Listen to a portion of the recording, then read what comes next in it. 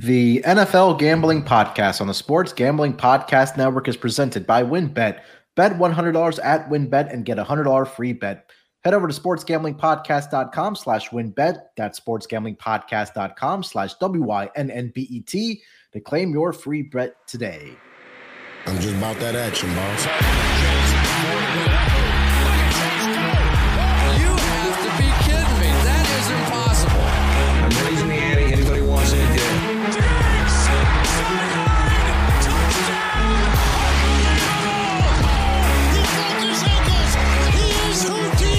Jordan Davis, dog. Jalen Hurts, dog. AJ Brown, dog. How many of you want to eat a W tonight? Welcome, everyone, to the NFL Gambling Podcast, part of the Sports Gambling Podcast Network. Here to discuss NFL Week 2 totals. Not your usual voice. You're used to hearing Terrell Furman Jr., but I am just filling in for the superstar on this episode. But joining me here to break down the totals for NFL Week 2, you guys know him better as Scott Studio Reichel. Scott, what's going on, my man? Nothing much. Good to be back. It's definitely nice to go through week 2 of the NFL. Week 1 for me went pretty well. Hopefully it went well for you too. A lot of chaos, but I feel like a lot of the games that we talked about on the later episode actually worked out very well. Yeah, I know you and I are going to do the PM games, the afternoon kickoff games for the NFL season. I thought we did pretty well on those games. Yeah, you're right. NFL Week 1 was a lot of fun, a lot of exciting finishes, a lot of heartbreak, things like that. But yeah, I think overall, at least the SGPN crew, I think we all had a pretty good NFL Week 1, whether it was sides and totals. But how did your guys' totals end up going for Week 1? I ended up splitting my lock. I can't really say it was a dog, but you get the point. I ended up splitting. I had the Chiefs team total over, which was never in doubt. And I had the Raiders and Chargers over. And that, I don't know if it should have got there or it shouldn't have, but Carr threw a bunch of picks. You had a lot of red zone field goals in the first half, so that didn't work out. But overall, thought it went pretty well. I liked the under in the Niners game before the bad weather, so that was definitely the cherry on top there. But as a whole, feel like it went pretty well. I definitely think that the sides, though, from what we covered with the 4 o'clock games, I don't know if we swept, but we were pretty close to it. I thought we dominated the 4 o'clock games. Yeah, I thought, we did pretty well on those PM games. So I even had the Giants. I think I did too. I think I want to say I took the Giants as well. I think we both did, yeah. Yeah. I know I missed on my lock on that show, but we'll get to that when we record or when we discuss the NFL Week 2 PM games. But here to talk about totals. I think actually, speaking of totals, my best bet or my favorite bet last week that I absolutely hammered was the over in the Lions and Eagles game. I thought that, even at 48.5, that number flew over the total. They got off to a fast start in that game. It never slowed down after that. It didn't, yeah. 38-35 was the final score. They ended up scoring 73 points in that game. Scott, about that. Miles Sanders had a rushing touchdown. Can you believe that? Yeah. Did you see that tweet where I think he liked it or he said like there's no chance they're going to give him a touch on the goal line. He actually scored, and it's like, all right, that's kind of funny. Yeah. Right. The funny part was he's like on one of my fantasy teams too, and he was in my starting lineup, so thankfully he did get a touchdown for me in that game. I think we saw more unders last week than overs, if I'm not mistaken. I should have had those numbers in front of me, but I know Thursday Night Football, at least game 1, the Bills and the Rams, that one went under the total of 41. Every primetime game went under. Yeah, Sunday night went under, and the Monday night, shockingly, I think went under as well after the fast start they did have in the first half. But Scott, let's get into it, man. Thursday Night Football. So we'll start with the that total in that game. It's going to be an AFC West matchup between the LA Chargers and the Kansas City Chiefs. I want to say this number opened up at 52. I'll get that odd screen in front of me, but current number right now is sitting at 54.5 for this game. Last week, the Chiefs faced the Arizona Cardinals. They put up a 44 spot against them. That game went over the total. That final score was 44-21. Chiefs obviously won that game, flew over the total, and the Chargers, like we just mentioned, that possibly could have gotten over the total. but that ended up going under in a 24-19 victory for the LA Chargers. This number is currently sitting at 54.5 here. Scott, what are your thoughts on this total on this Thursday night football game? So it's always tricky when you don't want to overreact to what happened in game one, but you feel like you have to because the Chiefs were incredible. And I know Arizona's defense stinks, and I acknowledge that going in. That's why I love the Chiefs to dominate in that game. But I will have to at least point out just how good the Chiefs looked, and even the Chargers. I mean, they settled for a couple of field goals because of bad execution in the red zone, but Herbert's numbers at the end of the game were fantastic. We saw this exact same matchup on Thursday night last year, and you had what felt like 9,000 points, which culminated in that Kelsey 80-yard touchdown. You know the game I'm talking about. But the point is, a bunch of points. I don't expect many stops. I think Arizona was just extremely short-handed at the wide receiver position. So I'm not buying into this Chiefs' new defense. I thought they were fine, but I still think they benefited from Arizona being vastly overrated. Sure. I think the Chargers have weapons now. It does kind of come down to if Keenan Allen plays or not, because he got banged up last week, and Mike Williams went AWOL. He was on the back of a milk cart, and you couldn't find him. So I am curious what the Chargers are going to do if Keenan's not able to go. I think I'm leaning to the over anyway, because I just expect the Chiefs to just walk into basically 35. And I feel like I'm kind of required to take an over at that point. But I will have to at least pause when it comes to betting it until I know for sure or not if Keenan's going to play. Yeah, the latest thing I saw on Keenan Allen was that he's more than unlikely to play in this game, which kind of makes sense, especially with a hamstring issue. I don't think he's going to play, but still. Yeah, and it gives him an extra, additional 10 days off because they are playing on Thursday night. And that's also why he's less likely to play because he has less time to actually recover from the hamstring injury. Yeah, and which just kind of means that other guys are going to have to step up. Like you mentioned, Mike Williams was absent in this game, in week one for the Chargers against the Raiders. And, this has to have the spot where he steps up and the other guys as well. DeAndre Carter had a big game, shockingly, for the Chargers. Austin Eckler, I think, is going to have a big game as well. If they want to keep up with the pace, I could think that we're going to see in this game and the amount of points that the weapons that the Chiefs do have. And like you mentioned, this might be a game where, again, the Chiefs walk into a 35 spot again. Just Mahomes just looks so good in game one. And a lot of talk was that, hey, they lost Tyreek Hill, but and the Cardinals defense sucks, by the way. Yeah. I want to keep mentioning that, but still. Sure. I mean, it was really worth pointing out that the Chiefs, when they wanted to score, they scored. Yeah. And I don't think they had any setbacks in the entire game besides Butker leaving for a quarter. Yeah. That was the only setback they had. Offensively, they did whatever they wanted the entire game. Yeah, they gave up 488 yards of offense in week one to the Arizona Cardinals. So, I think allowed that, or the Cardinals allowed that to the Chiefs? Cardinals allowed that to the Chiefs. I'm sorry. Yeah, that's what they gave up to the Chiefs. I like your call there about the team total for the Chiefs. I think that's something I got to continue writing here. They're so damn good. Until I know they lost Hill. We talked about that, but with Juju there, with MVS there, with Travis Kelce, what he's been able to do. Even Hilaire looked good.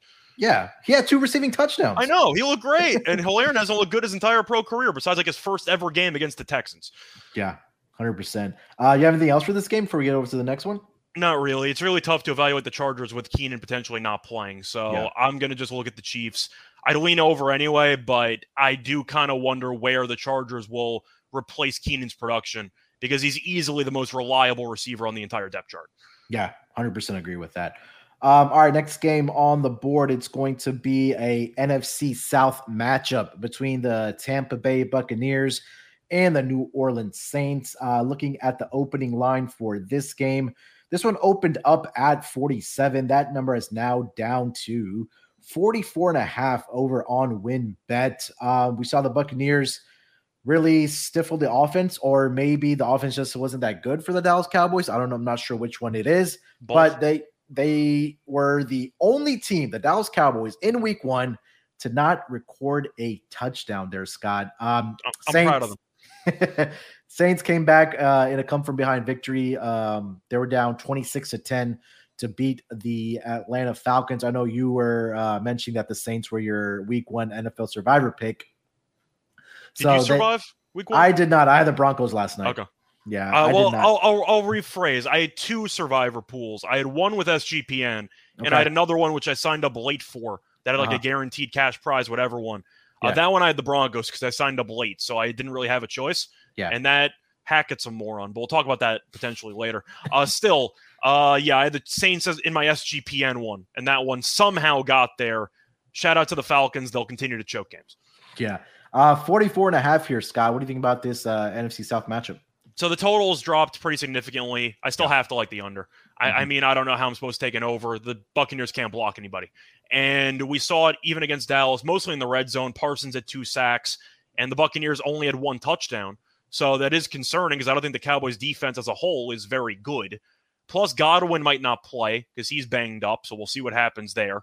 I know Julio kind of banged up his wrist a little bit in the middle of the Cowboys game. He didn't come out, so I think he's going to play. But I'm kind of curious how he's going to feel because that wrist injury didn't look great. But the Saints defense kind of picked it up a little bit. I was concerned with how easily the Falcons just moved the ball for about 3 quarters. But the Saints also didn't really move the ball that well until the 4th quarter. Yeah. But I liked what the Tampa's defense did. They can rush the passer. Their secondary is physical, which I like. But I'm going to go with the under because it comes down to the fact that the Buccaneers, ever since Brady got there, they've been awful against the Saints offensively. And now they really just have no offensive line. So I'm going to go with the under because I think you're going to see a low-scoring, grinded-out game where both teams defensively can dictate the actual tempo or just the overall feel of the game. I'm going with the under. Yeah, I agree about the point that you made that it took the Saints till the 4th quarter to kind of get their offense going. They couldn't do anything for the first half. And Winston he looked bad. I think that he had an injury scare, but he did return to the game for the Saints. But if they finally got it going in the 4th quarter, a lot of it was Michael Thomas for the New Orleans Saints. But yeah, they looked awful. I think this is going to be one of those ugly games where it's probably a rock fight here, Scott. I agree with you. Under 44.5 for me as well. It's gotten away a little bit, but I think the pass rush should be able to get to Tom Brady like they did, like the Cowboys did against the Bucs in the Sunday Night Football game. And again, these linebackers for the Tampa Bay Buccaneers they are just so good. They can run down the ball. They have so much speed there at that position and so much depth. I think they can limit it and also get to Jameis Winston also. And the last game of the season between these two teams, it was on December 19th. They ended up in a 9-0 final where Brett Maher was pretty much the offense. He had 3 field goals. I'm not sure Brady. That was a Sunday night game, I think. I think so. Brady did play in that game. He played. He just didn't play well, but he played. Yeah, and Taysom Hill was the starting quarterback at that point for the Saints, where he went 13-27. But that game ended 9-0. But previous those 3, they were pretty high-scoring games. But I think it's a different year, especially with the weapons that the Bucs don't have. Obviously, we're not sure what the status of Chris Godwin is. He going to be out for this game? I know he left the game. That's what I'm saying. I'm not sure, but he's also 1 game removed from an ACL injury, so I think they might be extra precautious with him. The only thing I do know about the overall feel about Tampa watching them on Sunday night, they just seem like a dead under team. Because even with a decent offensive line, Brady's arm strength is mediocre at best at this stage. It's not his fault, but he's 45. Yeah, so it's like a mediocre arm strength, but he doesn't have time to throw the ball. I mean, you're looking at Tampa and how they're going to construct touchdown drives. They need a lot of time consumption because they're going to be chucking up a lot of 5-yard slant passes, a couple of drag routes here and there.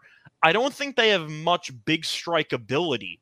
And then that's kind of why I'm looking at Tampa, and I kind of have to like unders, don't I? Because I don't see many big strike 40-yard down the field chuck up plays. I see a lot of just dink and dunk plays to generate first downs. They're going to eat up 7-8 minutes off the clock. Yeah, and also let's not forget they also lost another offensive tackle in that game.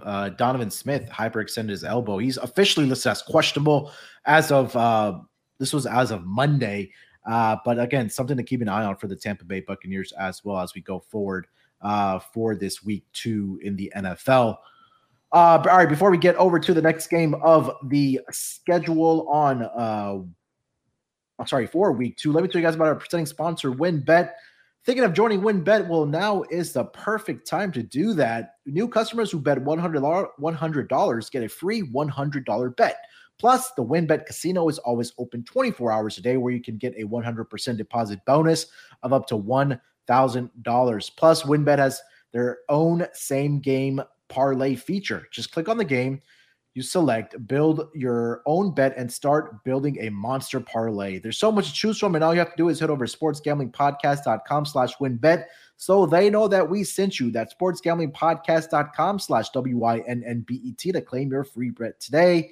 Offer subject to change. Terms and conditions at winbet.com. Must be 21 years or older in a state where playthrough WinBet is available. If you or someone you know has a gambling problem, call 1-800-522-4700. Roster brought to you by Elias Sports Bureau. Football fans, the NFL regular season is finally here. And as week 2 kicks off and you get ready to place your bets and lock into your fantasy team, you need to check out Elias Game Plan app, the ultimate sports betting and fantasy companion for the NFL, NBA, and MLB that has everything you need to get a competitive advantage. Plus, the Elias Game Plan is the only sports app from the most trusted name in sports stats. The Elias Sports Bureau is the official statisticians of the U.S. pro sports leagues, including the NFL.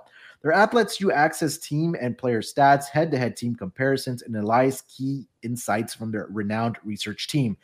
The app is really your one-stop source for player news and league-validated player stats and team records. Expert game analysis for betting, fantasy lineups each week, and showing off your superior sports knowledge to your friends and co-workers. So, to take advantage of this, and since the NFL season is here, first, don't wait. Download the Elias Game Plan app today. That's ELIAS. And right now, we have a special offer when you subscribe. Get a 14-day free trial off a monthly subscription plan, but only if you use our promo code SGPN. Find Elias Game Plan sports betting app in the App Store or Play Store today and use promo code SGPN. We're also brought to you by Fubo TV.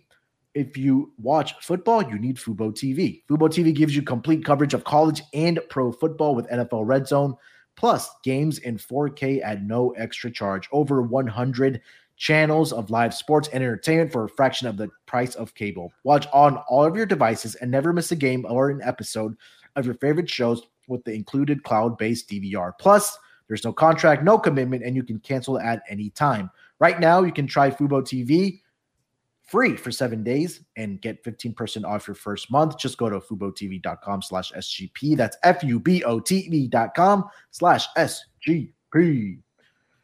All right, Scott, let's keep the ball rolling here, my man. The next game, it's going to be a NFC matchup between the Washington Commanders in Detroit to take on the Lions. Currently, that number and that total is at 48.5. That number opened up at 44.5, so it's climbed about 4 points. I'm starting to see some 49s and 49.5s pop up for this game as well. Mentioned at the top of the show, Detroit coming off that shootout with the Philadelphia Eagles in a 38-35 final. Commanders game, I think that one went over the total as well. They got the victory in that game. I believe it was 29-22. I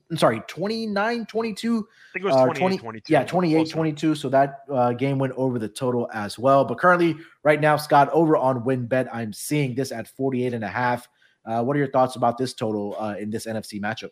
So for this one, I really don't like to just piggyback off of line moves of this degree, but I kind of have to like the over because I don't like either defense.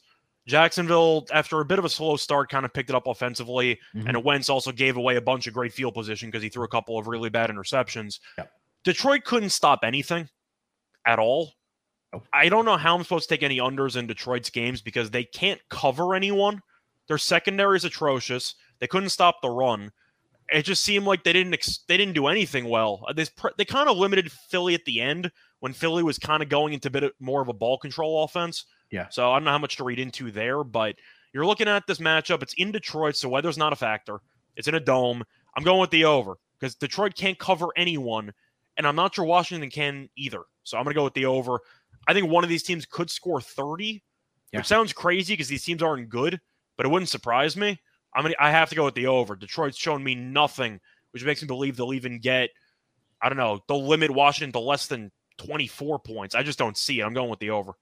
Yeah, the Detroit Lions allowed 455 yards of offense to the Philadelphia Eagles. And again, look, they're also prone to turnovers. When you have Jared Goff, he's gonna throw interceptions. And we saw that James Bradbury had that pickoff on Jared Goff that led to a pick six and added some more points on the board.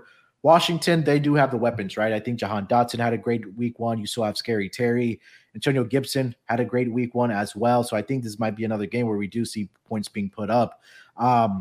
Offensively, I thought Detroit looked great as well in week 1. I'm not sure how much of that was maybe the defense still trying to figure it out for Philly. I mean, especially how much hype they did have coming out of the preseason and off season. But looking at both of these, again, like I mentioned, Detroit 455 yards of offense that they gave up. Washington gave up 383. Washington had 390 yards of offense last week as well. So again, I think this might be another game. You're in dome. Weather's not a concern. It's a fast track. I think that we're going to see being points put up again as well by both of these teams. A lot of agreement so far, but I just don't see how these defenses are going to be able to stop the other one in this game. So yeah, you're right. I think you're spot on, especially with the line moving towards the over with I think almost a 3.5, 4, looking towards a 5-point move so far here, Scott. So over 48.5. I think if you get to this pod early, you probably want to bet it sooner rather than later, because I do think this number probably closes in the 50 to 50.5 range here, Scott. I don't know who's going to bet the under from what they saw in week 1. Yeah. You have anything else for this game? Not really. I think you're going to see just points from the get-go. If you want to go for player props, you can look at really anything over involving passing game. If you want to go for example, Wentz, I know he threw for 313. You have options. I just think that you're going to be seeing a lot of big plays, and that's kind of just going to be the story of the game. And first team to a couple of stops might win, but you might see. I think the only way this goes under is if you have a couple of brutal red zone interceptions. Yeah, that's basically it. I just think both teams are going to move the ball. Yeah, and also, I mean, looking at it even more and talking more with you, I think I like the Lions team total in this game here as well. They do put up at points when they're at home. And Swift looked incredible. Yeah, he did. And I think Amon St. Brown might be a problem for this team as well, or for opposing defenses as well. He's a handful. Chark looked good too. Yeah. So I think, they have the pieces there on offense. It's just about Carson Wentz not making the mistakes. And that comes with a huge question mark as well every single week. All right, let's get over to the next game on the board. It's going to be, let's go to a AFC South matchup between the Jacksonville Jaguars and the Indianapolis Colts. This number opened up at, let's see here, Colts and Jags opened up at 45.5. I'm currently seeing that number right around 46.5. I am seeing some 47s. Currently on WinBet, it is at 46.5. Last week, we saw the Colts come back being down 20-3. They had some turnovers in that game. They couldn't get it done in the red zone, but they had 5. Kicker. Yeah, they cut the kicker earlier, right before we got on here. I saw that news that they let Rodrigo Blankenship go. Used Blankenship in his fantasy matchup in week 1? Was it you? This guy. I'll take it. 517 yards of offense did the Colts have last season? So which kind of tells you we might want to take a look at, keep on fading the Texans offense, progressing. Texans defense, you mean? Yeah, sorry, Texans defense, fading them. But we'll get to that game in a minute. But that game ended up in a tie, 20-20 for the Colts and the Texans. And then, we talked about the Jaguars and the Washington Commanders game there as well. What are your thoughts on this game here? 46.5. I'm kind of leaning towards the under in this game here, Scott. But what about you? Yeah, we're going to agree. I got to go with the under.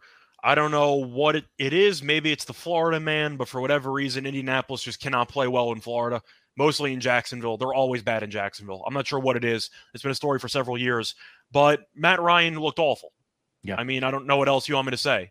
The Colts keep bringing in older, washed-up quarterbacks, and they keep looking worse than the other. Now, Pittman's good. Jonathan Taylor's amazing. We know this. But Matt Ryan, we know, is also a turnover-prone quarterback, and we saw that briefly in last week's game. Jacksonville moved the ball a little bit against Washington. They also were gifted basically 3 points from that Wentz screen pass interception, which got returned inside basically the 20-yard line. I still don't think Trevor Lawrence is that good, and I think the Colts' defense is still solid. So I'm going to go with the under. I think you'll see the Colts struggle again offensively in Jacksonville, and I don't really like Jacksonville's offense. ETN looked like a mess, and I'm not surprised because I never really liked him in college in general at Clemson. I like James Robinson. He was good, but you're looking at the receivers for the Jaguars. Kirk looked pretty good. That's basically it. I'm going with the under. I think that this total seems a little bit high, and I think there's a couple ways to cash it. Either the Colts struggle offensively in Jacksonville once again, or Jacksonville offensively does nothing against the Colts. I think either one could work, or you meet in the middle, and you have like a 24-20 game. I'll go with the under. I think there's several ways that this can cash. Yeah, I'm trying to look at how many yards rushing yards did the Jaguars allow last week. So, my thinking is turn around and just hand the ball off to Jonathan Taylor, because last week do that. Yeah, I mean last week I know it was against Gibson didn't do much, but he did a lot in the passing game. Yeah, last week the Commanders gave up 123 yards. The Jacksonville Jaguars gave up. Let's see here. They only gave up 85, but if you're going up against one of the best backs in the league, I would just turn around and hand it off 30 times to Jonathan Taylor if I was the Indianapolis Colts. I think again, if they do that, that's just again when you see the running game, it's going to be time coming off of the clock, right? Obviously, the clock doesn't stop when you're running the football.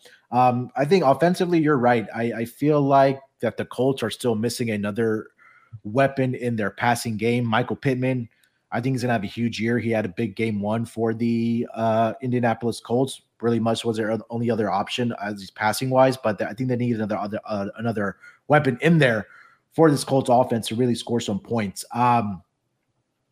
Jacksonville, I mean, you mentioned, I wasn't impressed by Etienne either. Obviously, it was his first professional game coming off the ACL injury as well, so it may take some time for him to. He was bad, though. Yeah. He was really bad. It'll be interesting to see how much they use him going forward. They should use Robinson. He's clearly the better player. But yeah. Anything else for this game? Not really. Matt Ryan to throw an interception. Trevor Lawrence throw an interception. Just a bunch of interceptions. I'm just expecting a lot of turnovers in this game. Yeah. All right, let's get over to the next game. It's going to be the Miami Dolphins headed to Baltimore to take on the Ravens. This number opened up at, let's see here, 46. That number has come down to 44 and a half over on WinBet. Last week, Ravens get the 24-3 victory over the Jets, and the Miami Dolphins got a 20-7 victory over the New England Patriots. Now these two teams match up. Looking at this game here, Scott, 44 and a half. What do you think? I'm going to back the line movement again. I'm going with the under. Okay. There's nothing that I saw in week one that suggests that I should take the over. Baltimore really didn't do much offensively against the Jets until they had a couple of big plays. Bateman had a big touchdown. Flacco turned it over inside his own 40, and that resulted in another touchdown. But besides the blown coverage to Bateman, I didn't think the Ravens looked that good offensively. I thought they looked pretty mediocre at best. Yeah. And the Dolphins had the 4th and 7 touchdown to Waddle, which was a very gutsy call, which worked out. Did they look good offensively either? Because Tua, ever since he came into the league, I think is a game manager quarterback. And even with Tyreek Hill and Waddle together, he still looked like a game manager quarterback. So I also like both defenses. So I think that's a big factor. Fuller is out for the year, though. I believe he tore his ACL. So he's going to be out for Baltimore. Peters did not play, though. So maybe he will play in this game, right? He didn't play week one, correct? No. So he might play week 2, so you're kind of trading off corners in a way. But I'm going to go with the under because Miami, even when they score, they drain a bunch of clock, and Baltimore wants to run the ball. I see a lot of really long drives that might result in red zone field goals. We'll see. But you might see a 7-minute field goal drive in this game, and that's just going to kill your entire over. I'm going with the under.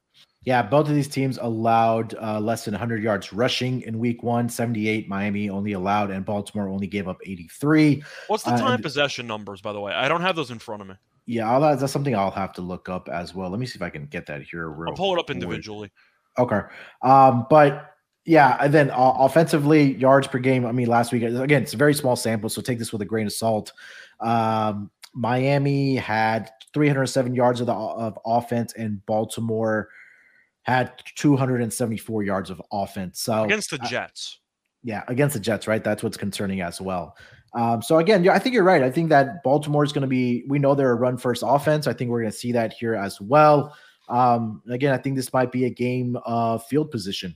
I think we'll see punts in this game. It feels like a 20. By the way, the Ravens only had 13 first downs against the Jets. Against the Jets. Yeah, they lost the first down battle 24-13. Now, some of that was garbage time. Flacco became a check down magnet. He ended up with 300 passing yards. But still, 13 first downs is rough.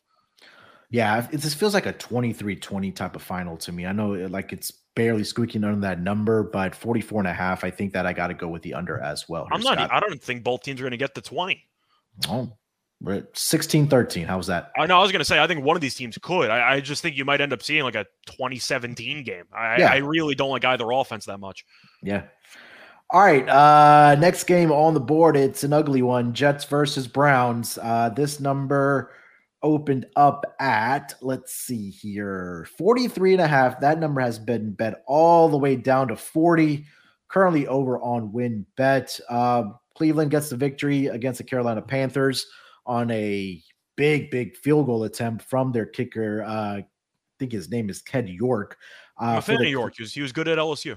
Yeah. For the Cleveland Browns, Jets, we just talked about, only were able to muster off 3 points against the Baltimore Ravens led by Joe Flacco. Well, they ended up with 9 because of a garbage time. Yeah, okay. With like 2 minutes to go, but realistically, it was 3. Yeah. When the game mattered, it was 3. Yeah. Defensively, Cleveland came into the season rated as one of the best front sevens, one of the best secondaries as well. I think my more favorite play in this game might be a Jets team total under in here, Scott, versus a full game. What do you think either about the Jets team total or the full game here? That's what I'm looking at. I think that at this point, there's no value on the full game total. Yeah. I liked the under originally, but it's 40, and I don't think this total should have this. I don't think this game should have the same total as the Bears-Niners game started last week. Like, I think that this total might be a little bit low now. Yeah. But I think the Browns defense is still overrated. Of course, I like Garrett. Their secondary is pretty good, but I feel like they're hyped up every year to be like a top 10 defense, and they're like never a top 10 defense. They're always like somewhere between 10 and 15. But the Jets offensively, I'm not exactly sold on. Mayfield did find some openings in the second half, particularly that bomb to Robbie Anderson. So I am a little bit concerned about how often they give up big plays, which could be an issue. The Jets defense I thought looked pretty good, but I'm not sure if they are actually going to be able to stop Chubb at all. So I'm going to agree with you. I'm going to go with the Jets team total under.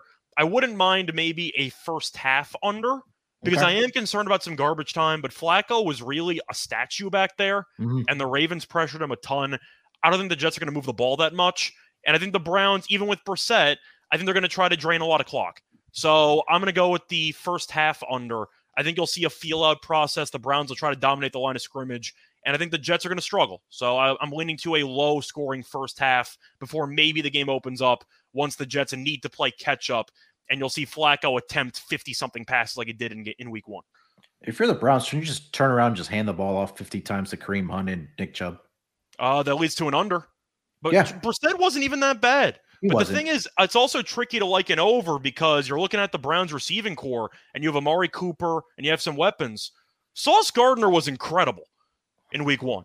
He was unreal. So the fact that the Jets have a true, I know that Bateman's not a great, you get the idea. The point is the fact that the Jets have one elite corner, and I think Gardner's actually an elite corner. I mean, you watch him in preseason, you watch him in Week 1.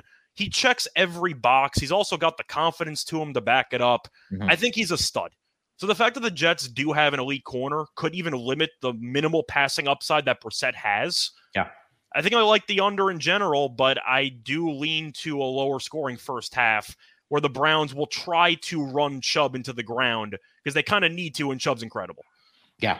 Cleveland only allowed 261 yards of offense last week to the Panthers, and the Jets only allowed 274 yards of offense to the Baltimore Ravens. So, love the unders in this game as well. Before we move on to the next game, let me tell you guys about No House Advantage, the newest sponsor on SGPN.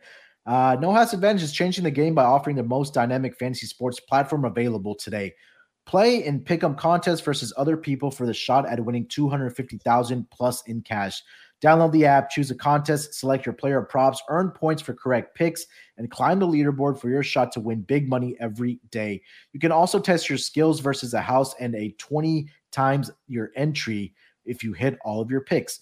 Bet on up to 5 player props on their over-unders or individual player matchups across every major sports league, including the NFL, NBA, MLB, PGA, MMA, and NASCAR. Sign up now with promo code SGPN and at nohouseadvantage.com or download the app and get a first deposit match of up to $25. So go to nohouseadvantage.com and use promo code SGPN and get your first deposit match of up to $25. Make sure to check out No House Advantage today and experience daily fantasy sports redefined, because it's not how you play, but also where you play. You won't want to miss out on this. Roster brought to you by PromoGuide.us. PromoGuide.us is the best place if you're interested in plus EV betting strategies and making consistent profits from sports betting. They've got daily updates on odds boosts and huge cash bonuses from all the major sports books. Their bet tracker shows an average ROI of 25%, and they've got a VIP Discord that puts even deeper plus EV analytics right at your fingertips. I got to say, we've been looking at their daily promo updates, and they are some of the most informative in the game. They don't simply tell you what team is probable to win, but where you'll get the best odds and how to track down and cash in big on consistently changing promotions.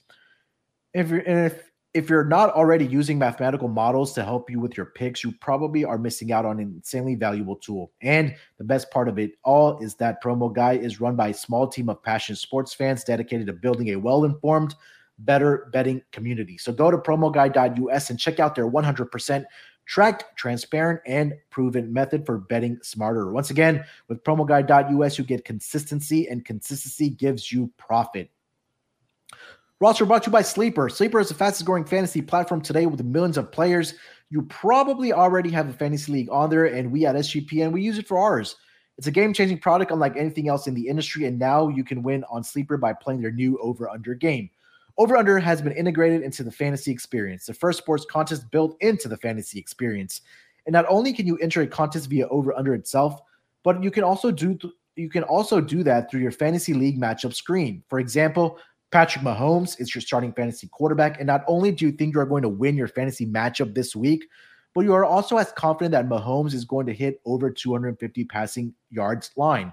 And if you pick correctly, you can win anywhere from 2 times to over 20 times the money that you put in. The main reason I'm excited about Over-Under on Sleeper is that it's the only app where I can join my buddies' contests and play together. It's got a built-in group chat where I can see and copy my friends' picks with a tap of a button, and it's exciting fun to write it out together. Not only do they have NFL, but they also have college football player props. So stop what you're doing. Download Sleeper now to play their new over-under game. Have fun with your friends and make some money. On your mobile device, join our listener group as well on Sleeper at sleeper.com/SGP, and Sleeper will automatically match your first deposit of up to $100. That's promo code SGP. Again, go to sleeper.com/SGP and you'll get a $100 match on your first deposit. Terms and conditions apply. See Sleeper's terms of use for details. All right, Scott, next game on the board. Let's see here. Let's go as my odd screen just goes out. All right, here we go. Let's go. Come on. Let's go to the New England Patriots headed to Pittsburgh to take on the Steelers. This number opened up at 43. That number has come down to 40.5 over on WinBet. We should mention for this game, Najee Harris left the game last week with a foot injury, but he said that he is going to be playing in this game against the New England Patriots. And the news about TJ Watt came down right before we started recording here that he does not require surgery, but he will miss up to 6 weeks for the Pittsburgh Steelers. Last week, this New England offense, I guess we can say struggled, to say the least, where they only put up, 7 points against the Miami Dolphins defense. Pittsburgh squeaked out the victory in overtime against the Cincinnati Bengals. I believe that game ended up 23-20, if I'm not mistaken. But Scott, right now we're seeing a total of 40.5, my man. What do you think about the total in this game? So even though TJ Watt's out and he even had an interception in week 1, I mean, he's incredible. Still, I got to like the under. The Patriots are the exact same team that I've been talking about that they would be for the past couple of weeks, if not months. I said that with the idea of either Patricia or Joe Judge, starting to be Patricia, calling plays. You have Mac Jones, who's basically a game manager quarterback anyway, and they really don't have many great weapons. I figured they'd be an under team all season long because at least the defense is good. And that's exactly what they were. At any point in week 1, did they look competent offensively? They had 1.5 good drives in the entire game? If that. So they drain a lot of clock because they don't generate many big plays. They're going to try to run the ball. And the Steelers defensively were amazing. They forced, 4 or 5 turnovers on Burrow? They were incredible. Now, they had a pick 6, which doesn't exactly help for the sake of, an under. But I do have to like the overall under in this game because at the end of the day, it's going to be Mac Jones against Trubisky. And I don't trust either quarterback. Trubisky made a couple of throws in overtime. Took about 9.5 minutes of overtime to actually do anything. But I'm going to go with the under because I see a lot of field goals in this game. I see a lot of long drives, and I don't like either offense. And especially if Najee Harris is potentially going to be out. Do you like Pittsburgh's weapons? Because I really don't. So I'm going to go with the under. I think the one thing that I also didn't mention that is Mac Jones left last week, or didn't leave. I'm sorry. He was dealing with back spasms. That's what the story came out. But he is going to be playing, which I kind of likes it. I like it even more. I just feel like both of these offenses are just going to turn around and hand the ball off. They should. I mean, if Najee's out, they might have to throw it more. But Trubisky, he didn't exactly air it out. Yeah. Deontay had that one-handed catch in overtime, but that was basically it. It seemed like everything was mostly a relative check down, a drag route, an out route. I just don't see many big passing plays from either team. So I'm going to expect a lot of long drives. And as a result, I'm going to go with the under. Yeah, I think Mike Tomlin knows that he has to be careful when you're going up against a Bill Belichick defense, right? You can't make mistakes, or if he does make those mistakes, he's going to make you pay for it. So I think, I agree with you. Under in this game as well. This might turn into a 13-10 final, something in that neighborhood, maybe. Yeah, I'm gonna go a little bit higher. I'll go 2017, maybe 2016. Okay. All right. Yeah. So we both like the under in that game. Let's keep it moving here. Let's get over to the next game. The Carolina Panthers heading to New York to take on the Giants. This number opened up at 42.5. It's up a tick at 43 for this game. So not a huge move there, just half a point in this game. Last week, Carolina Panthers coming off of the overtime defeat. I'm sorry. This went to overtime. It didn't go to overtime. No, the Giants went for 2 when they won by 1. Yeah. So Panthers coming off the loss, 26-24, the last second field goal, and then the Giants going for the 2-point conversion at the end to seal the victory for them over the Titans. 41 combined points between the Giants and the Titans, and then we had 50 for the Browns and the Panthers. But right now for this game, 43 here. Scott, what do you think about this total? I find this total one of the trickiest ones on the board. I'm going to lean to the over. Giving up 26 points to Jacoby Brissett deserves a medal. That's impressive stuff by Carolina. The game was extremely awful just to watch from a visual perspective for about 2 quarters, and then the game kind of picked up at halftime. The Giants offensively, though, actually looked like they had some type of game plan. Barkley touched the ball a bunch, and I'm concerned about Carolina with that because they gave up about 140 yards to Chubb. So Carolina couldn't stop the run. Barkley looked really good. Daniel Jones looked surprisingly comfortable as the game progressed. Yeah. And I'm not going to overreact to the low-scoring game because Tennessee wants to drain a lot of clock as well. We know Mayfield wants to air it out. Whether he's good at that or not is a separate story. But the point is, I do think you're going to see turnovers, worst-case scenario, to set up short fields. Mayfield will air it out to Robbie Anderson, etc. I just think the Giants' secondary isn't very good, but the Titans didn't have the personnel to exploit it. So I think Carolina will do a better job with DJ Moore, with Robbie Anderson, of generating big passing plays. And Carolina didn't look great defensively either. I'm going to go with the over because I just simply think that the Browns with Jacoby Brissett and the Titans with no receivers weren't built to fully exploit each defense the way they should be exploited. And Cleveland scored 26 points anyway. So I'm going with the over. I think you'll see a surprisingly higher scoring game than people might think. Yeah, Carolina gave up 217 yards on the ground last week to the Cleveland Browns. Were you impressed by that? The Giants only allowed 93 rushing yards to the Tennessee rushing attack led by Derrick Henry. I think that's pretty impressive. I think it's impressive, but I think you also have to keep in mind that since Henry's really the only player you're scared of in the entire team, you're going to stack the box. And on top of that, I was kind of down on Henry this year because he's coming off a serious leg injury. And I get that he came back at the end of last year. He didn't play that much. But the idea that just because this guy's an absolute tank doesn't change the fact that, eventually injuries are going to catch up to you, especially at the running back position. My main takeaway from that Titans game offensively, Henry looked a step slow. And it's fine, you expect that. And Henry has never really been a good running back in September. He's always been a running back that picks it up as the season progresses. But my initial takeaway, it looked like Henry lost a little step there. I thought that some of his burst was gone. Did you notice the same thing?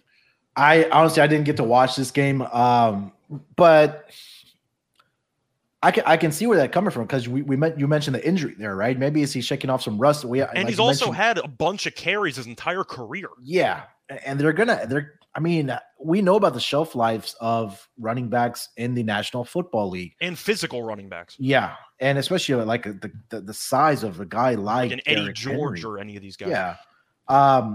Last week the Giants only allowed 3.6 yards per carry. Carolina last week gave up 5.6 yards per carry to the Cleveland Browns. I feel like this is going to be another Saquon Barkley big game.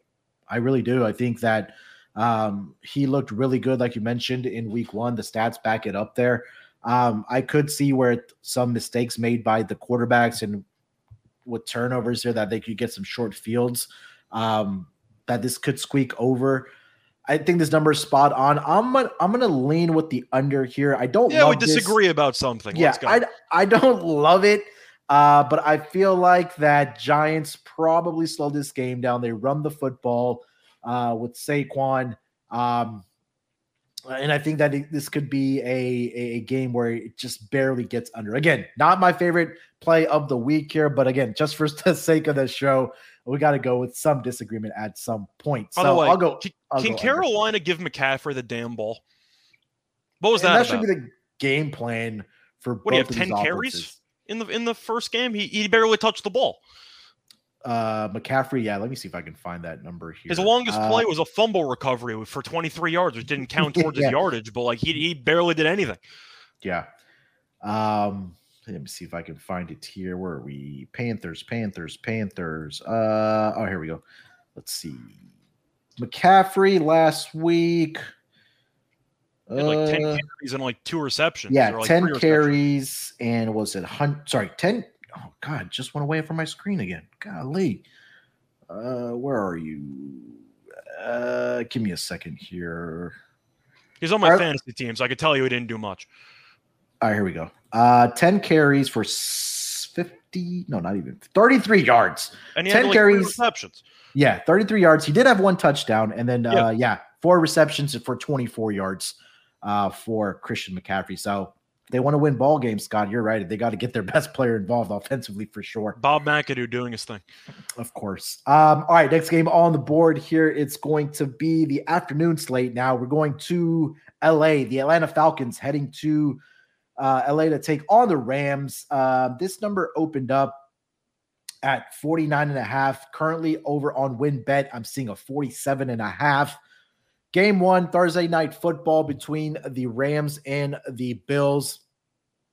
That offensive line just looked atrocious to me, Scott. I'm not sure if Matthew Stafford's still dealing with the whole elbow thing.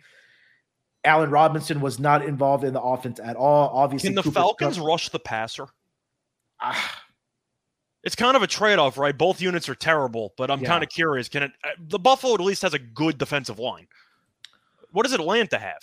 I thought Atlanta got to Jameis Winston last week. No, they week. did early on. That's why I'm asking, because they generated pressure early on. But I am just curious. Do you think that their defensive line's actually good? Because it might be underrated. I don't know. Let's see here how many sacks. It was kind of just a rhetorical question. I was just curious. Yeah, they got 4 last week. I think they could. I think that anytime you have a bad offensive line, I think like that Rams do. I think a pass rush like the Falcons can get to them. They did. Yeah, they got 4 sacks last week on Jameis Winston. So why can they not do it against Matthew Stafford? And again, on the other side, Aaron Donald as well. But thoughts on this total? Currently sitting at 47.5 here, Scott. What do you think? I'm actually going to link to the over. Okay. And it's mostly because Atlanta's offense, I actually thought looked pretty good. Yeah. And Mariota looked pretty good in preseason, so I wasn't totally shocked by it. But New Orleans' defense, I think both of us agree, would probably be, a top 10 unit? Yes. Atlanta moved the ball. I mean, Cordarrelle had 100-plus yards rushing. I thought he looked good. Mariota looked good. I think that the offense actually looked okay, but it's mostly the Rams' defense which concerned me because Jalen Ramsey gave up a perfect passer rating, and the rest of the defense wasn't great either. But Atlanta's defense, I know, doesn't have a great unit, so that's a bit concerning. But I really just don't like either defense that much right now. I'm hoping that the extra time off, because the Rams had basically a week and a half to prepare, it's a really good get-right spot for the Rams. So I think that they're going to play better. I just think Buffalo might be incredible. Like, I'm not sure how much of it is, yes, our team is kind of struggling and Stafford has a bad elbow, but how much of that is the Bills just being the best team in the league? Because going into the season, I thought Buffalo was clearly the most complete team in the league. Yeah.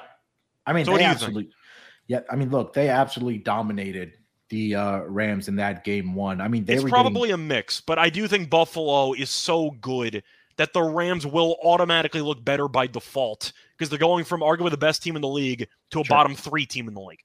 Yeah. I think it's tough. Yeah. I think the Rams could score 30, though, so I'm kind of leaning to the over. Yeah, and I think the Rams team total might be my favorite play in this game. I mean, you have to think after having 10-plus days off that they figure some things out on offense. And I think that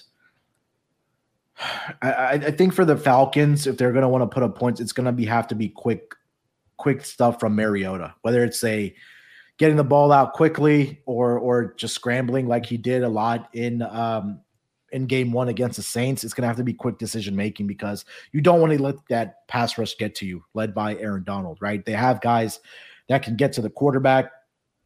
But I do think in a world, I think my favorite more play is what you just mentioned. There is a Rams team total in this game. I think that McVay's offense and having 10-plus days off or having 10 days off, I think they'll get a game plan together and put up points in this game and bounce back here, at least putting up points for this game. So I like the Rams team total over in this game. That's my favorite player. I'm going to tell you right now, though, I know that they're going to move Kupp all over the formation. Sure. If Allen Robinson does nothing in this game, you can basically just cut him off your fantasy team. Yeah. Because, I don't know what better matchup you want when Terrell's going to be matched up mostly on Kupp. Yeah. And you're going to have whoever the second corner is for Atlanta. I mean, they're all bad besides Terrell. Robinson looked awful in week one. You're kind of hoping he'll get back on track. Yeah. But I just, at the end of the day, think that you're going to see a lot of, once again, big plays. I could see Kupp going for 140 if they move him around the formation enough. And Atlanta, I think offensively they might be underrated. Are they a good unit? No, but I think that Pitts in London can create matchup problems. So I think they can generate enough, worst case in garbage time, where this game finds a way to go over because Atlanta does enough in the fourth quarter to send it over. I think so. Especially with how the line is dropped. Like initial line may be too high. Now I think it might be a little bit too low. Yeah, I agree. I agree with that point. All right, let's get over to the next game on the schedule. Let's get over to an NFC West clash here. It's going to be the Seattle Seahawks heading down to San Francisco to take on the 49ers. This number opened up at 43.5. That number has come down 1 point over on WinBet. Currently sitting at 40. Sorry, come at point and a half. Currently sitting at 42. Seahawks coming off of that or I don't know if to say impressive, but they come off the victory on Monday Night Football against the Denver Broncos. Niners were in that ugly game in that, I guess we can say the slip and slide field over in Chicago. We saw rain just pouring down on the morning of that game in Chicago. Both of these teams played under their totals in week one. But here sitting at 42, Scott, what do you think about this total? I'm personally leaning towards the under in this game, but I wanted to get your thoughts here first. Well, I'll let you give your case first. I think defensively, so 49ers are a really good unit. I think that they're going to be able to limit Geno Smith. I don't think that Denver's defense in Monday Night Football was good, obviously. I don't think for the record, Geno did absolutely nothing after halftime. Yeah. And maybe it was just a big get-up spot for Seattle welcoming Russell Wilson into town, and all the players just got up for it. I think that this 49ers defense is really good. I know they played Justin Field, but I think that Trey Lance, I need to see more out of Trey Lance and him being able to put up points or generate anything on offense before I can take it over with this team, right? And I think the consensus is still out about Trey Lance. I mean, he had some impressive throws. I think he had like a 30-yard pass and like a 40-plus yard pass in those rainy conditions. But I feel like that Shanahan is still going to they're still figuring out things with Trey Lance. Versus if Jimmy Garoppolo was a quarterback, like you know what you're going to get. With Trey Lance, it's still a work in progress. I think this is a game where the Seahawks offense regresses. I think they're going to try to run the football more than they did in that Denver game. I don't know why Rashad Penny wasn't more involved on Monday Night Football. I'm a little bitter because I did have his player props on Monday night. That didn't cash for me. But I might have saw that on Twitter. Yeah, I think that I am going with the under in this game at 42 here, Scott. I like the under as well. All the reasons you said. Also, just going to throw something out there. Yeah. I know that some people in our company felt one way about a specific quarterback. I know I felt a different way. I think you kind of lean more towards me. It's tough to evaluate because week 1 was a monsoon. Sure. I still don't think Trey Lance is very good at football. Yeah. And I've stated that publicly for a long time. Mm-hmm. And I know that Terrell was interested, and I think it was, who was it, Sean who mentioned an MVP case? For Trey Lance? Potentially. Was that Sean who said something briefly for the value?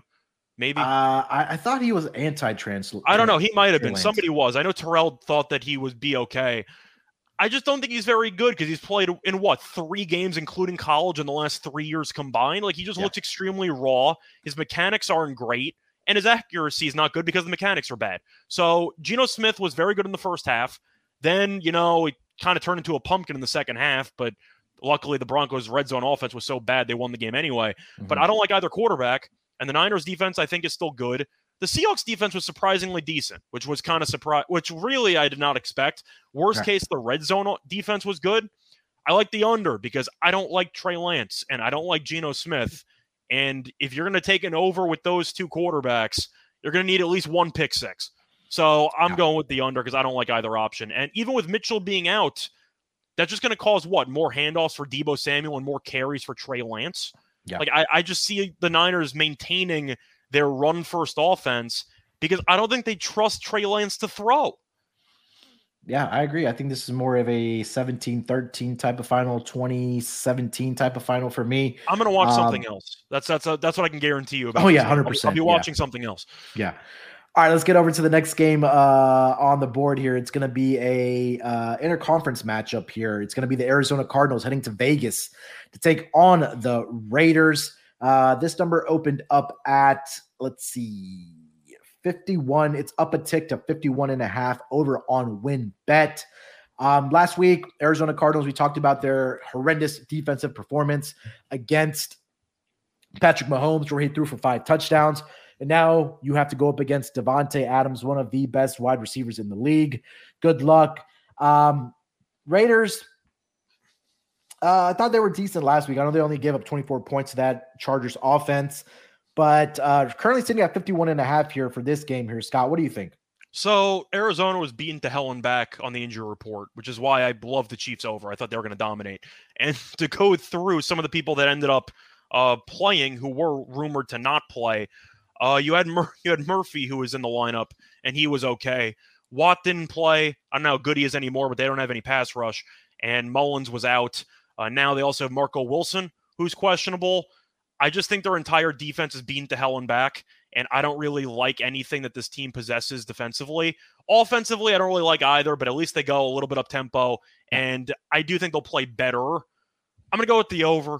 The Raiders, I didn't think that McDaniels had a great game in game 1, but Carr also threw a couple of dumb interceptions. I'm going to go with the over. My favorite play is going to be a player prop. Just take Davante over whatever the hell you want. But Carr passing yards. Yeah. I don't know why any team would run the ball against Arizona when their pass rush is useless and their secondary sucks. So I see a lot of pass attempts. I see a lot of clock stoppages, a lot of big plays. Give me pretty much anything Carr related, anything Adams related, and I'll go with the over because I just see a lot of big plays. Yeah. Arizona gave up 488 yards of offense to the Chiefs last week, which was second worst to only the Houston Texans, who, like I said, gave up 500-plus yards of offense to the Indianapolis Colts. Yeah, I think this is one of my more favorite plays of the weeks, at least for an over between these two squads. I think this might be another shootout or will be another shootout between these two teams. You mentioned it, Davante Adams should have another huge game. I think Darren Waller will have another big game as well. The Cardinals, you mentioned it right there. You hit the nail on the head that they do like going tempo. And if they are going to be playing from behind, which I think they will be, you'll see more tempo from, Kingsbury in this offense with Murray. So So at 51.5, I think this does have the potential of getting into the range of 60 for me as well. I think another play I do like, is going to be the Raiders team total in this game between, what they gave up last week. Again, you mentioned it, Carr and Adams. You still have Darren Waller. You still have Hunter Renfrow. I think that they're going to be able to put up points in their home opener against the Arizona Cardinals here, Scott. Any thoughts on the team total? No, I agree. I mean, my favorite play is going to be the Raiders, but this is a total show, so that doesn't really do anybody any favors. All right, let's get over to the next game on the board here. It's going to be the Cincinnati Bengals heading to Dallas to take on the Cowboys. This total opened up at 50.5. Obviously, it's down a full touchdown with the news of Dak Prescott missing at least 4 to 6 weeks at minimum. I know Jerry Jones came out and said they're not putting him on the IR, so he may be back sooner rather than Forget later. about that. Please don't trade for Garoppolo. Please, just don't trade for Garoppolo. I'm a simple person. Just don't do it. Just please. Last week, like I mentioned, Cowboys were the only team that did not put up a touchdown. Cincinnati took an L last week to the Pittsburgh Steelers, but sitting at 43 here, Scott, I think I gotta go with the under here again, man. I just don't think that the Dallas Cowboys are going to generate anything on offense personally. And if they are going to be in contention in this game, it's going to have to be a lot of dinking and dunking, or they're going to have to be running the football, which means the clock is going to be ticking. And I just don't see. Do I have faith in Cooper Rush making a second career start? I don't think. He beat the Vikings last year. He did. But I just don't think that it's going to generate points. I think that the defense for the Dallas Cowboys is going to have to step up and play well, especially that front seven, to generate pressure on Joey B. I like the under in this game again. What do you think? So for this one, I'm actually going to disagree. Okay. However, I think we're going to agree on the Cowboys team total under, because I think the Cowboys offense is atrocious. Yeah. I really just hate the Cowboys defense. And I know that they sacked Brady a couple times in the red zone. They still let Tampa really get down the field with no offensive line for pretty much the entire game. They just buckled down the red zone. I don't know what happened with Cincinnati's offensive line in the first game, because they went out and they signed a lot of guys, and Burrow got sacked, 7 times? I think it was like 6 or 7, yeah. It was a mess. But either way, the point is, I do think that the Bengals receivers are going to absolutely demolish the Cowboys secondary. I think Burrow's going to throw for a ton of yards. The thing is, the total's so low that if the Bengals get to 30, do you think that this game goes over? Do you think the Cowboys reach 14? Let's start there. Yeah, I think so. Then I'm going with the over. I think the Bengals walk into 30. I think the Bengals are going to be disappointed after how week 1 ended and how the offense was kind of out of sync, mostly because of turnovers. I think Burrow goes off in this game. Okay. I really just don't like this Cowboys defense and the secondary in particular.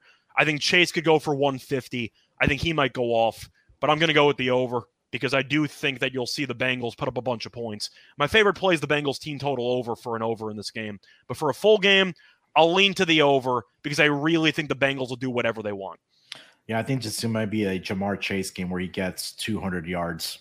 If there was a game for him to go for 200, I think this is it. Yeah. Because I don't know who can cover him. And Diggs, who we know is a good corner, still gambles a lot, and he gets beat a lot. So you might see Chase longest reception, which I'm sure you might give out later in the week. But I see Chase having at least one 40-yard bomb down the sideline. Yeah. All right, next game on the board here, it's going to be the Houston Texans heading to Denver to take on the Broncos. There has been some line movement in this game, at least for the total. This number opened up at 42. It's all the way up to 46 over on WinBet, a 4-point move here. We talked about the Monday Night Football game here, Scott, where Geno Smith, at least in the first half, looked really good against this Denver defense, which came in very highly, I guess, touted is the word maybe I'm looking for. But Chubb looked good in the second half. Yeah, second half, Chubb looked really good. Davis Mills and the Texans offense, they were able to put up 20 points, but there was on some mistakes made by the Indianapolis Colts. But Davis Mills, I thought, looked pretty good for this Texans, at least for the quarterback for the Texans in week 1, where they did put up 20 points against this Colts.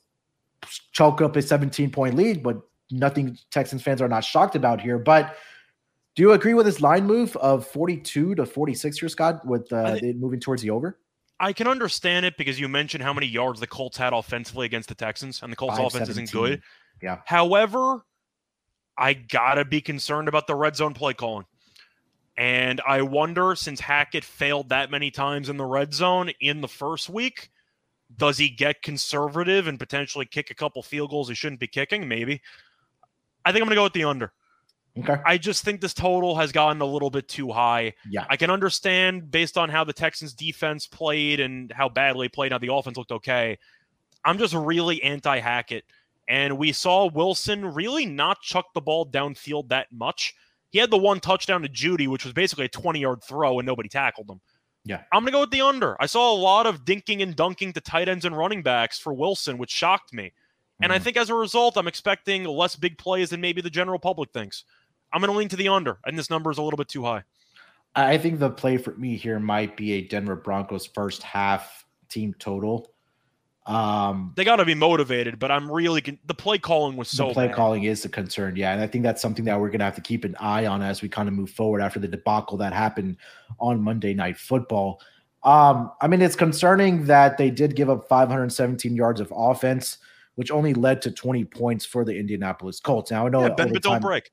Yeah. God.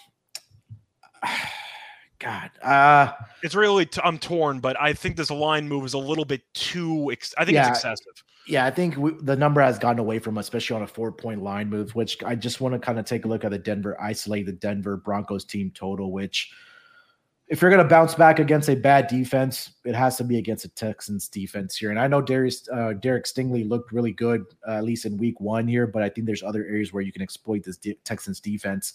I think Courtland Sutton should have a big game in this game as well, like he kind of did in the Monday Night Football game. But I can't believe he only had 4 receptions for 72 yards. Like watching Sutton, it felt like he was open all the time. Yeah, and I think that's something that they're going to have to address is that this guy should be an automatic 7-8 yards reception machine every single week. Or at least like minimum 8 targets. I mean, so I think for me, I think that, you're right. That total has kind of gone away from us if you want to bet the over, but I'm going to be looking at the Denver Broncos team total, at least in the first half, and see what if that number's at 13.5, which I doubt, it's probably going to be at 14.5. But if it is at 13.5, I think I do like that over in the first half.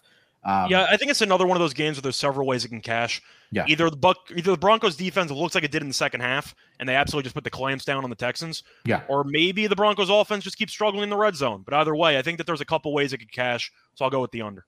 All right. Let's go with the next game on the board here.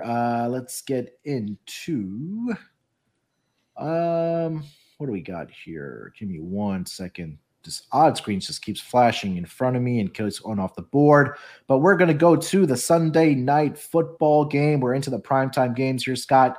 Well, wait, time out. So you said primetime, so are we just automatically taking the under?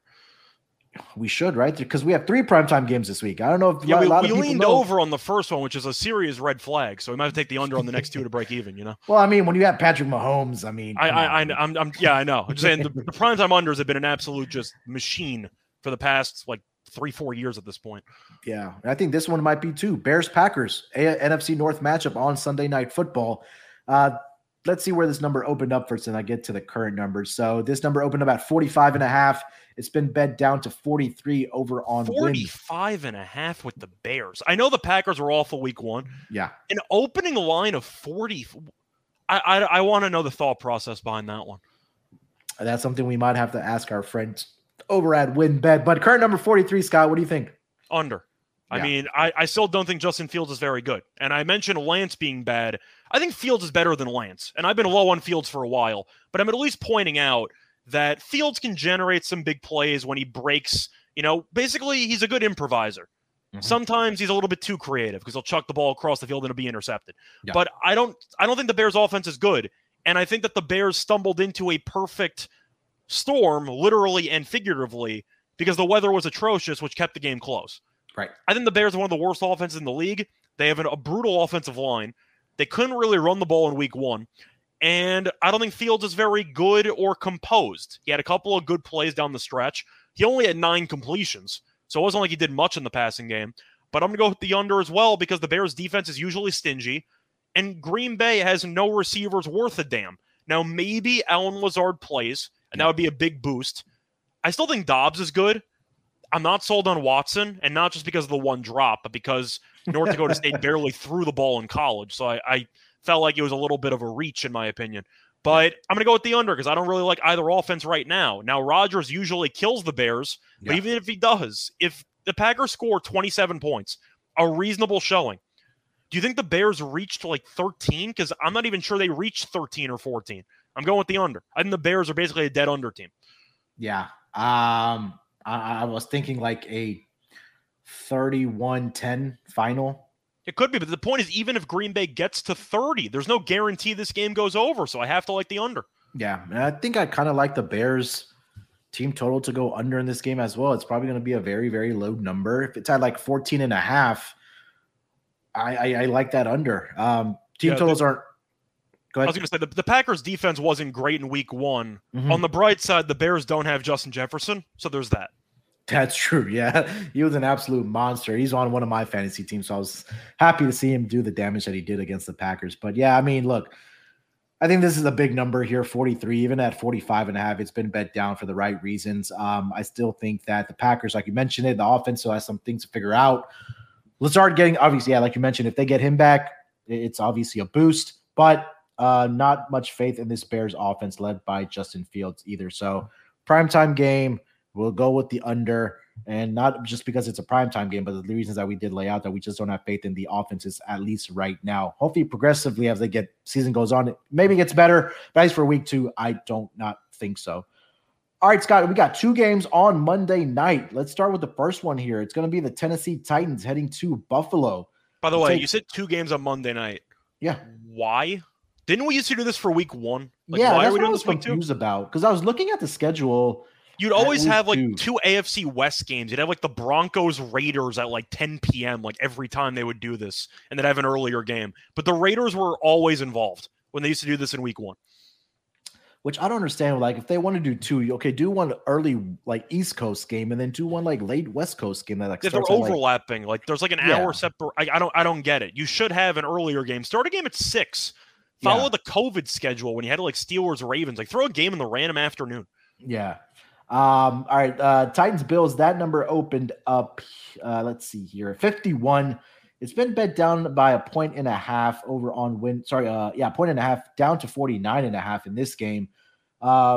Bills offensively look great against the Rams in their Thursday night football home opener. They put up, I believe it was 31 points in that game.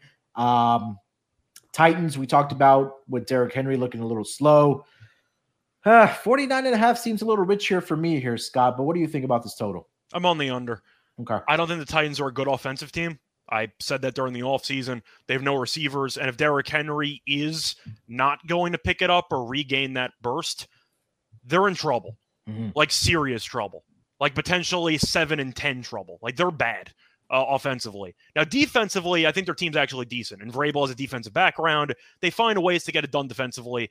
And even in week 1, they did a good job early on against the Giants. Then I think the defense just got tired because the offense couldn't move the ball. But Barkley killed the Titans in week 1. The Bills don't run the ball, so that kind of goes in their favor. The thing is, I think the Bills can once again have a similar game that we saw in week 1 against the Rams, where they go for basically 30 points, and the other team does nothing, and the game goes under. So I'm going to go with the under because I think the Titans' worst-case scenario will drain clock and maybe settle for a couple of field goals, but the Titans are a good under team as well because they don't really generate any threats in the passing game, and they want to really dominate the time possession, and that's how they won the game last year. It was a crazy game on Monday night. I lost money on that game, if I'm being honest, because they ended up stuffing Josh Allen short at the goal line on 4th and goal, but still, I just think that you're going to end up seeing the Titans struggle to generate points, and the Bills' defense is really, really good. Yeah. I'm hoping the Titans can do enough when it comes to time of possession to force the game to go under. I like the Titans team total under if I'm picking anything. Yeah, I think this number is a little too large, especially like you mentioned with the Titans struggles on offense. We know the Bills are going to, but the one thing that does concern me is that the Bills could just possibly just pour it on and put it. They might explode and go for 40. Like that could be an issue. So I'm going with team total if I had to pick one. I think that's the right move in this game, especially Titans team total, or if you want to bet on the Bills having the huge rest advantage from Thursday night all the way to Monday night. And what's that? 11 days off for the Bills. So I think that, yeah, either you go Titans team total under or Bills team total over in this game. And I think full game, it's tricky because, like we mentioned, if the Bills put up 40 plus points, this game has the potential of getting over the total. All right, Scott, last game of the night, Monday Night Football. It's going to be the Minnesota Vikings and the Philadelphia Eagles. This number opened up at 48, has been bet up all the way to 51. Talked about the shootout that the Eagles are coming off of against the Detroit Lions, a 38-35 final. And we saw the Minnesota Vikings pretty much get whatever they want offensively, especially with Justin Jefferson against the Green Bay Packers. This number is currently sitting at 51 here, Scott. What do you think about this game? This game is going to be interesting, in my opinion, at least because of the fact that, you break down the actual game itself, and both teams looked really, really good offensively in week one, but I'm not exactly sure how good the Eagles offense truly is or how bad the Lions defense is. I think I'm leaning to the over on principle, just because I was a fan of what I saw for the most part, and I like Slay a lot as a corner. I don't think anyone can cover Justin Jefferson. Nope. And the Eagles offensively did look really good. I'm going to go with the over. I think both teams are really just solid offensive units. A.J. Brown's very good. Jefferson's very good. And the quarterbacks looked good, for the most part in week one. It is a primetime game for Kirk Cousins, which is a serious problem. Yeah. But I'm going to go with the over. I just like the weapons for both teams a little bit too much. Yeah, this is probably one of my favorite plays of the week. I'm in 100% agree with you here. Give me the over in this game. I think this number potentially has a case of closing closer to probably a 52. But if you get to this pod early, I love the over in this game. I mean, look, Justin Jefferson is the guy's an animal. I mean, I don't think anybody can cover him on the even in the Eagles secondary with the names that they do have. He just has so much speed and just that ability to get into open space. And Kirk Cousins, like you mentioned, the primetime thing is a concern, but maybe that's changed with a new head coach. Who knows? They still have the weapons on the offensive side, right? We talked about JJ. Adam Thielen, I think will be a little bit more involved in this game than he was in week one against the Green Bay Packers. I'm not sure how much Thielen has left in the tank, to be honest, but Dalvin Cook is still incredible. Yeah, Dalvin Cook, they still have in the backfield, and they still have some other pieces. And we know about the Eagles offense, right? Jalen Hurts has a scrambling ability. A.J. Brown had a huge game one for the Philadelphia Eagles. So, yeah, I think this number gets over the total. I think this might be the one game on prime time this weekend out of the three where we do see points being put up by, especially we said the Chiefs game, offenses. So we got two. Oh, yeah, Chiefs too, yeah. Can't have every game go under the total in prime time. Yeah. So, yeah, Thursday night we'll go over, and then the last game on Monday night to end the week two, we'll go over the total as well. All right, before we get into some best bets and some locks here for this NFL week two, let me tell you guys about the newest sponsor on SGPN, and that's going to be No House Advantage. Ad reads are a little slow here. Bear with me for a second. All right, let's see here. No House Advantage. All right, bear with me here for a second. Come on. This is where we kind of put in that transition, the Jeopardy music. All right, here we go. No House Advantage is changing the game by offering the most dynamic fantasy sport platforms available today. Play and pick'em contests versus other people for the shot at winning $250,000 or more in cash prizes. Download the app, choose a contest, select your player props, earn points for correct picks, and climb the leaderboard for your shot to win big money every day. You can also test your skills versus the house and 20 times or 20x the money, the entry that you put in if you hit all of your picks. Plus, bet on up to 5 player props on their over or under on individual player matchups across every major sports league, including the NFL, NBA, MLB, PGA, MMA, and NASCAR. Sign up now with promo code SGPN at nohouseadvantage.com or download the app to get the first deposit match of up to $25. Use promo code SGPN for that first deposit match of up to $25. And make sure to check out No House Advantage today and experience daily fantasy sports redefined, because it's not how you play, but it's also where you play. You won't miss out. You won't want to miss out on this. We're also brought to you by PromoGuide.us. PromoGuide.us is the best place to go if you're interested in plus EV betting strategies. and making consistent profits from sports betting. They've got daily updates on odds boosts, huge cash bonuses from all major sports books. Their bet tracker shows an average ROI of 25%, and they've got a VIP Discord group that puts even deeper plus analytics EV matchups right at your fingertips. I got to say, we've been looking at their daily promo updates, and they are some of the most informative in the game. They don't simply tell you what team is probable to win, but where you'll get the best odds and how to track down and cash in big on constantly changing promotions. And if you're not already using mathematical models to help you with your picks, you already are missing out on an insanely valuable tool. And the best part of it all is that the promo guy is run by a small team of passionate sports fans dedicated to building well-informed, better betting community. Go to promoguy.us and check out 100% tracked, transparent, and proven method for betting smarter. Once again, with promoguy.us, you get consistency, and consistency gives you profit. We're also brought to you by Run Your Pool. Introducing RYP VIP, a brand new subscription service from Run Your Pool that helps you get an extra edge against the books, plus exclusive access to real money pools, entry to exclusive week 1 and week 2 pools with guaranteed $5,000 payouts, as well as our season-long pool with a guaranteed $100K payout. Get access to exclusive data to help with your weekly game picks, premium content like in-depth guides for how you dominate your pools, and exclusive swag.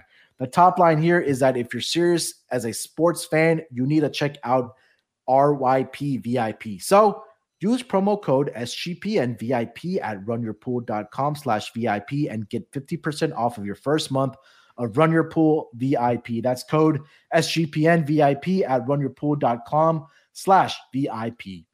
And last but not least, we're also brought to you by OddsTrader. OddsTrader is a place to compare odds from all major sports books. You can also compare the different sign-up codes and promotions from sportsbooks and get the best deal. The app also provides player statistics, key game stats, injury reports, and projected game day weather for bettors to make the most informed bets possible. It also has a bet tracker so bettors can keep records of all the games that you're betting and your betting activity. So to take advantage of this, all you got to do is go to oddstrader.com/Blue Wire. That's oddstrader.com/Blue Wire. OddsTrader, the number one site for all your game day bets. All right, Scott, let's close this episode out strong with some blocks. By the way, I thought of a good way to kind of come up with picks for this segment. Sure. How about instead of lock and dog, we do over under? We'll do one over and one under. I like that. All right, so best bet over and best bet under. Yeah, I like that idea. So since this was your idea, why don't you lead it off? So for the over, I'm going to go back to that Bengals and Cowboys game. I'm going with the Bengals team total over. Okay. It's at 25.5. I think that's way too low. Yeah. Even with all the turnovers they had, they still scored 20 points against the Steelers, and the Steelers defense is light years ahead of the Cowboys defense. Mm-hmm. You mentioned Cooper Rush, of course, and how he might struggle, which is why the full game total might be in jeopardy. Yeah. It also means the Cowboys shouldn't have the ball that much because Cooper Rush isn't very good. So I think the Bengals are going to do whatever they want. They should be very motivated, especially with the offensive line because of how awful it was in week 1. But the Bengals have a dome because they're traveling to Jerry World. You have Chase, who's unguardable by anybody the Cowboys have, and Burrow's still very good. I think it's a very nice bounce back spot for the Bengals, especially offensively. 25.5 in a dome. I feel like it's a massive overreaction to what happened in week 1. I think if the Bengals were even mediocre offensively in week 1, this would probably be closer to 27, maybe 27.5. I think it's an overcorrection. I'm going to take the team total over for the Bengals, 25.5. I think they should finish with at least 27. Don't hate that. All right, so over, you're going with the Bengals team total over. What do you got for an under? So I was torn between either the Seahawks game or the Dolphins game. I'm going to go with the Dolphins game here. I just really like both defenses. I think both defenses are solid. Marcus Peters might be back, so that's going to be a nice boost to the Ravens secondary. But you have Tua against Lamar. And I know Lamar is an MVP. I know that he's an extremely entertaining player to watch. It doesn't change the fact that the Ravens offensively had 13 first downs against the Jets. That's a problem. And Miami's defense is still solid. Even without Byron Jones, they looked really good in week 1. I just see a lot of really long and potentially underwhelming scoring drives resulting in field goals. But I don't really like either offense's big play ability. We even saw with Hill and Waddle together, did they generate many big plays? They had the 4th and 7 slant pass to Waddle that got broken for a touchdown. Yeah. That seemed to be it. That was really the only big play they had. I like the under. I like both defenses involved, and I think that both teams with Tua and with the Ravens rushing attack, they want to control the clock. So I'm going to go with the under. I think 44.5 is too high. All right. Love it. All right. For my favorite over, or my best bet over, I should say, I'm going to go with that last game that we talked about. Eagles, Vikings, over 51. I think that both of these offenses are more than capable. Sure, the Kirk Cousins primetime thing is a I guess maybe a thorn in the side of the over, but maybe with the change at the head coaching position, I think that they do have the weapons, obviously, with Justin Jefferson, and Adam Thielen can contribute. Obviously, you always have Dalvin Cook that can be involved both in the passing game and the running game. I think both of these teams are more than capable of putting up points, so I do like the over in this game at 51. For my favorite under, best bet under, I think, and I'm not sure if you have this in front of you there, Scott, but Jets team total under against the Cleveland Browns on Sunday afternoon in the early games. I think that last week we saw them only put up 9 points against the Baltimore Ravens 16 defense. and a half. You might be able to shop around and maybe find a flat 17. Yeah. But if I'm able to, I see 16 and a half. Okay. I think even at let me see if there's alternatives. Give me a second. Okay.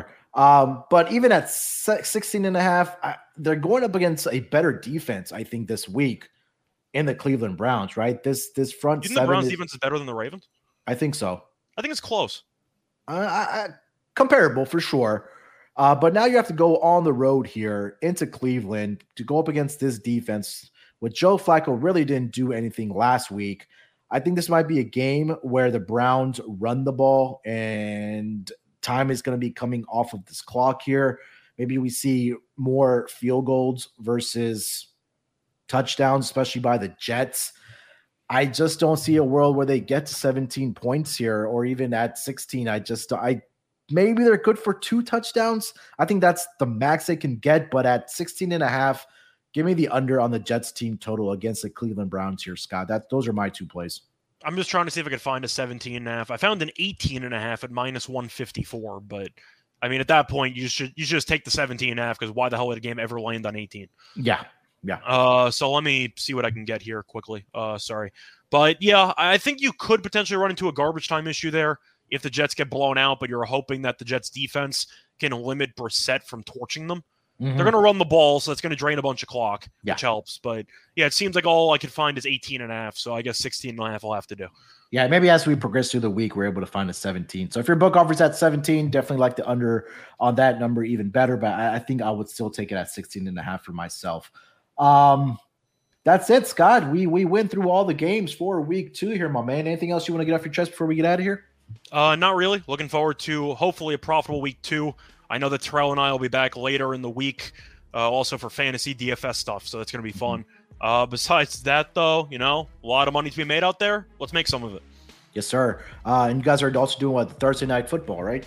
Yes. I believe we kind of merged the feeds there for the NFL and for fantasy, because they both kind of revolve around showdown DFS lineups for Thursday. Yeah.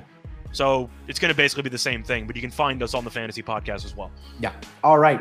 That's going to do it for this edition of NFL Week 2 Totals. If you haven't already subscribed to the NFL Gambling Podcast, please make sure to do so. And also leave us a rating and a review if you haven't already, as well as subscribe to all the other pods that are happening on the Sports Gambling Podcast Network. And just to make it easy for yourself, just download the SGPN app in the App Store or the Play Store.